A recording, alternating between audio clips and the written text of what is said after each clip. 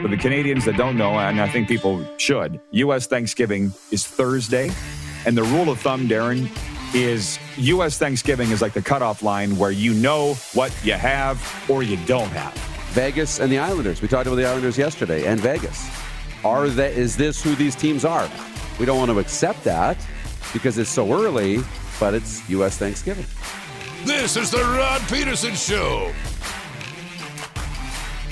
Hello, Canada and Canadian sports fans around the world. Welcome to the RP Show. One half of the show coming to you from this location, the Great Western Brewery in Saskatoon, where they brew Great Western Original 16 beer. And for another day, yours truly down here in South Florida, where it is game day in South Florida. We're going to be talking about that. It is episode number 618 of Canada's daytime sports talk show. And away we go. Coming up on the program today, longtime Toronto Blue Jays broadcaster, now columnist Mike Wilner, going to join us to talk about Canada's blue team. And one of our favorite all-time human beings roaming the planet, Clark Gillies, four-time Stanley Cup champion, Memorial Cup champion, former New York Islander and Regina Pat. Clark Gillies will join us in advance of the huge Rangers-Islanders game tonight. And we welcome in from the Great Western Brewery in Saskatoon, where Great Western provides coverage of our Tim Hortons Olympic curling trials, Darren Moose Dupont, along with Core Grain. As you see, I'm wearing my Core Grain golf shirt. I was told to pack it by Morgan, doing the right thing for your farm. Moose, before we get into the quick six and all the rest, how's your day going so far? It's off to a great start. Yeah, great start. Got a little bit of the curling in this morning. And it's awesome. Saskatoon's a great spot to be here this week. Oh, yeah. And I've been following the morning draw, by the way, the Tim Hortons curling trials all morning long on TSN, which is part of my quick six. But if you can hit the horn, please, Jordan, let's get down to business, please. By the way, my IFB, as you TV people call it, has officially calved. So I've hot-wired something, rejigged something here for earpiece 911 today, and then I'll go get a better one later on today. So if I'm fidgeting more than normal, you'll know why. Okay, number one, NHL from Tuesday. I expect today's program is going to get very spicy in that regard. Yesterday, we did spend a lot of time on the CFL, and that's cool. Today will be a lot of time on the NHL. Matthew Tkachuk's goal late in the third period broke a 2-2 tie as the Calgary Flames remain red hot Tuesday with a 5-2 victory over the Chicago Blackhawks in the Saddle Dome. The game winner came on a fortuitous bounce at the 14:25 mark as Tkachuk's centering pass went off the skate of Chicago defenseman Seth Jones and over the shoulder of goalie Marc-Andre Fleury. Dylan Dubé, Milan Lucic, and a pair of empty netters from Trevor Lewis and Johnny Gaudreau rounded up the scoring for the Flames, who are now 12-3-5. Jacob Markstrom had 19 saves as the Flames extended their win streak to 4, and they are now number one. They are now number one in the NHL's Western Conference. Looking southward, red-hot Roope Hintz scored the first of two Dallas power play goals in the first period, and the Stars handed the Edmonton Oilers just their fifth loss of the season, 4-1 Tuesday night. Hintz has scored all 6 of his goals this season in the last 6 games, and this was his first on the power play. On Saturday, he had become the first Dallas Star to score 2 shorties in the same game. Roope Hintz. Learn the name, Darren. I just did this morning. It's not Roop. It's Roope. You're going to want to know. And he added a helper last night, giving him 9 points in the past 6 games. And Jason Robertson, Dennis Gurianov, and Luke Glendening also scored for Dallas, who have won 4 of 5. Edmonton had a season low 21 shots on goal. And before we delve more deeply into the BOA, I just want to talk about the game that I watched last night, and it is this. Andrei Vasilevsky made 34 saves. Zach Bogosian and Corey Perry both ended lengthy goal droughts, and the Tampa Bay Lightning beat the Philadelphia Flyers 4-0 Tuesday night. Stammer had a goal and 2 helpers for the Lightning, who now have points in 11 of their last 12, and Tampa stands at 9-1-2. Of all the things that came out of that game there was this, Darren. You'll get a kick out of this.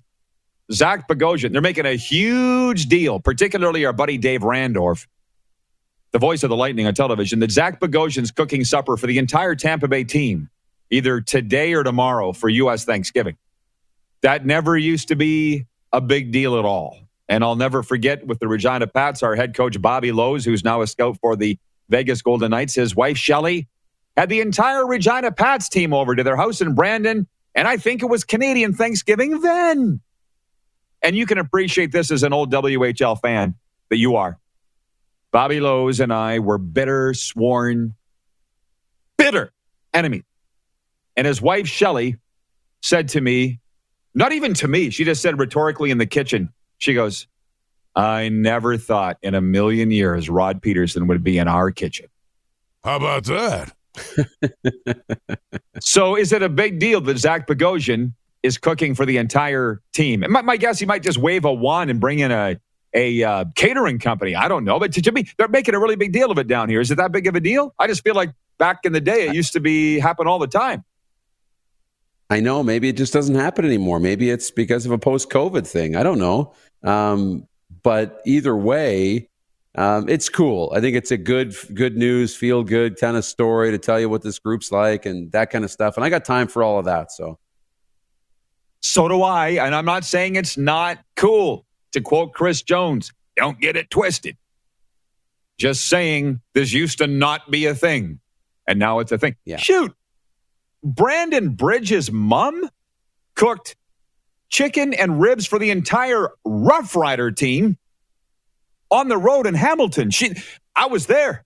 You know those gigantic Tupperware tubs, Darren, that you cart things in when you're moving? She had that filled with chicken and ribs on the road. I was gonna say, the guys were getting on the bus. How expensive. Yeah. I like it. I know, right? And I will never forget this. We're just gorging ourselves on chicken and ribs on the bus coming out of Hamilton, going to Toronto to get on the plane. And Duron Carter, my good friend DC, he's carrying like a football under his arm, this Tupperware container of ribs. And he's eating them. You can just imagine DC as he's walking into the airport. And my good friend Mike Davis says, there's no way, Duron, that you're going to get those ribs past airport security and onto the plane. And Duron goes, just watch me. And we separated. You know, you go down your separate ways. You go through the security. And there's Duron in row 5 on the plane eating his ribs. He did it. He sweet-talked the security to get his ribs on. So there's my Duron Carter, mom's cooking for the entire team story. The end. Moving on to point 2. Top 5, bottom 5 in the National Hockey League. Are we ready to go? I don't know if the guys want to put the graphic up or not. I know Nelson Vo, our content creator, asked me for these this morning. Here we go. I can't imagine that anybody's going to argue with these. The number 1 team in the National Hockey League are the Carolina Hurricanes. I think it's just 3 regulation losses for the Hurricanes. They continue to mulch the opposition in what I think is one of the toughest divisions of the National Hockey League. Not the toughest, but the Carolina Hurricanes are the number 1 team. Number 2, there will be some conjecture over this and consternation, and I get it, but it is the Florida Panthers who are doing historical things. And tonight, when they welcome the Philadelphia Flyers, looking to make history with the longest home winning streak to start the season in terms of points. The number 3 team in the National Hockey League, are you ready? The Calgary Flames, number 1 in the Western Conference. They came out of nowhere. Spicy. One reason and one reason only. One reason and one reason only. His name is the Jolly Rancher, who, let's just call it right now, he's the coach of the year for Jack Adams. The number 4 team in the National Hockey League is the Washington Capitals because they are the first place team in the Metropolitan Division, which is the toughest division in the NHL. That's why Washington is the number 4 team. And number 5, the Tampa Bay Lightning, which I just mentioned. They're on a roll. Points in 11 of 12. 2-time defending Stanley Cup champions. They have righted the ship. Sorry, Edmonton fans. They've slipped out of the top 5. You got some splaining to do. Let's go to the bottom 5. And we'll do this in reverse order. The 28th team in the National Hockey League, the Montreal Canadiens. They need Carey Price back fierce. They have the second worst plus-minus in the entire NHL at minus 26. It gets cold in Montreal. That is very cold. Number 29, the Ottawa Senators. And while they've got a lot less points because they've had games scratched because of COVID, they're still not very good. And they're dead last in the Atlantic Division, which isn't the best division to begin with. Number 30, the Vancouver Canucks. What are they waiting for? Why does Jim Benning still have a job? Can somebody tell me why? Second worst team in the NHL. Sorry, the Seattle Kraken. And as our friend Sheldon in Calgary pointed out to me yesterday, well, Kraken are sea-dwelling basement floor creatures. It's where they belong. And the 32nd team, the worst team in the NHL, continues to be the Arizona Coyotes. And they are an NHL worst -35 and plus-minus differential. And it's sad to see. Coyotes, you're either going forwards or going backwards in this world, Darren, and the Coyotes are going backwards, and I see no hope for them. So there's our NHL top 5, bottom 5. Before we move on to our next point, which is the curling coverage, your take on that. I see your Leafs aren't in either list. Your take on mine. Yeah. Well, they're second. I thought they were second in the East or in the division behind Florida, 8-2 in their last 10. Maybe they're getting close to that top 5 list, but no, it's a good list. Tampa's kind of righted their ship a little bit, and Florida trying to get things rolling, keep things rolling at home. So no, I like the list. The list is pretty good. Thank you. There are some good teams in the National Hockey League. By the way, the warm-up is brought to you by E-Cold Electric. Come see our sales staff and in-house specialists for all your electrical needs. On we go to point 3, which is curling. And that includes our live on-location broadcast at the Great Western Brewery in Saskatoon for Curling Canada's Olympic Trials. Also presented by Core Grain, doing the right thing for your farm.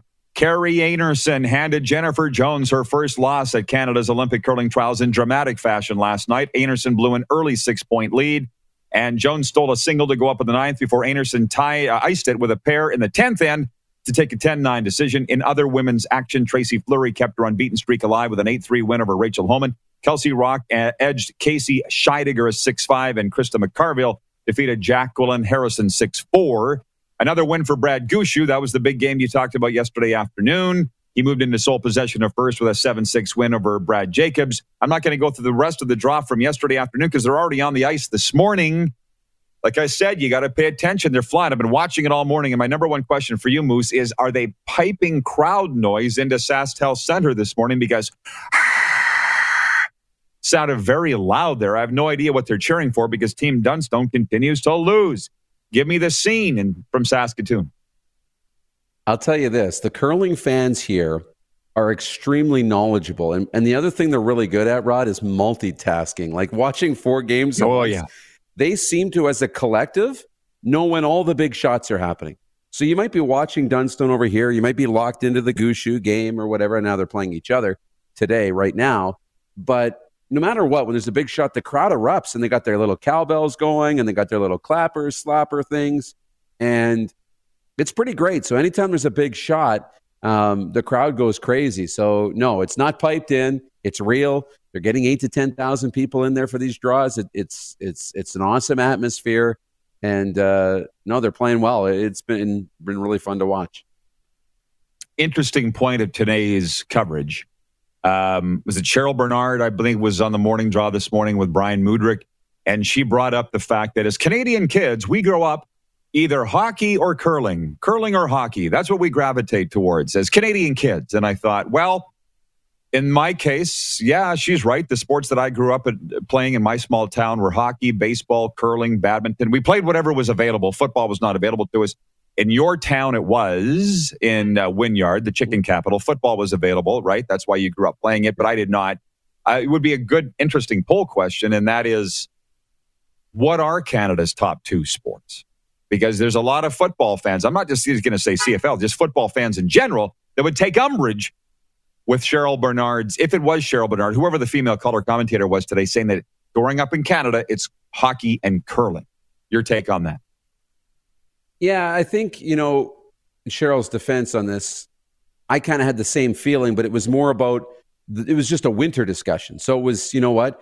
I wish I had curled more. And I really wish I had curled more. I thought I was okay at it. I liked it. I loved the strategy. I love looking at it. So I like being the skip and talking about, well, where are we going to go and what's the strategy and stuff. But I couldn't curl because I was playing hockey. So you kind of had to choose hockey or football. That was always the choice. I didn't have to choose hockey or it was hockey curling I had to choose between. I didn't have to choose hockey or football or hockey or baseball. I could do them both. So I think that's more of the discussion. It's hockey or curling. You could never find a way to do both or do both well. There's some of our coverage on curling we'll get to more. By the way, on the way today, Clark Gillies and Mike Wilner But our poll question today for Capital Auto Mall Universal Collision Center is a spicy one, and that might be a theme throughout the rest of the day today. And it is, which is the better NHL team in Alberta? The Calgary Flames or the Edmonton Oilers? Now, the last I looked on Twitter, it was 60% Edmonton Oilers. I'm not sure what the YouTube vote is, but again, which is Alberta's best NHL team? The Flames or the Oilers? As we sit here today, the Flames are number one in the Western Conference. And I almost feel like we should come back on the other side of this break and debate it more, but we can here, Darren. I'll say this. The Oilers have been coming a lot. They've been on this road longer than the Calgary Flames. So while I don't think the Calgary Flames were a flash in the pan, and all the credit goes to Daryl Sutter, as I said earlier, the Oilers have had, I won't say more playoff success, but I just feel like they're a little higher up that mountain than the Calgary Flames are. However, if they were to meet in the playoffs right now, I might take the Flames to win based solely on Jacob Markstrom and his shutouts and their commitment to defensive play. I'm going to take Calgary as the best NHL team. If they were to play in the playoffs, what's your answer to that poll question? I'm going to take the Edmonton Oilers as the best team in Alberta. And here's why. I mean, you start at the top, McDavid and Draisaitl. You got the two best players in that series. You got the best player in the world, and Draisaitl's a great compliment. He's one of the top players in the world as well. Goaltending is the Achilles heel. You know, Stuart Skinner might be the next one, and I know you can't blame him for last night's loss. That was a tough one. Deflections, bad breakaways. Really wasn't on Stuart Skinner. But I like what they've done. You know, Warren Fogle down the middle, adding Derek Ryan. They've added some depth with Zach Hyman. On the back end, they've added depth too, you know, with Duncan Keith and Cody Ceci, who Clark just cringes when I say the name Cody Ceci because Leaf fans just think he's the worst defenseman of all time. But he's playing very well, and he's a good player. So, you know, I take the Oilers. Interesting. Well, we'll kick that around when we come back. Plus, we'll get into the CFL discussion on a very big week in the Canadian Football League and NFL. You've got your top five, so I'm very interested to see that. This has been the warm-up for E-Cold Electric, and we'll be right back. We're preempted for the rest of the week today and the next couple of days on Game Plus TV, so tell your friends to come on down to YouTube, where we got the smoke. And we'll be right back after this break. You're also listening live at rodpeterson.com. Head to youtube.com/The Rod Peterson Show now. You gotta subscribe. Click the subscribe button for all the content you may have missed.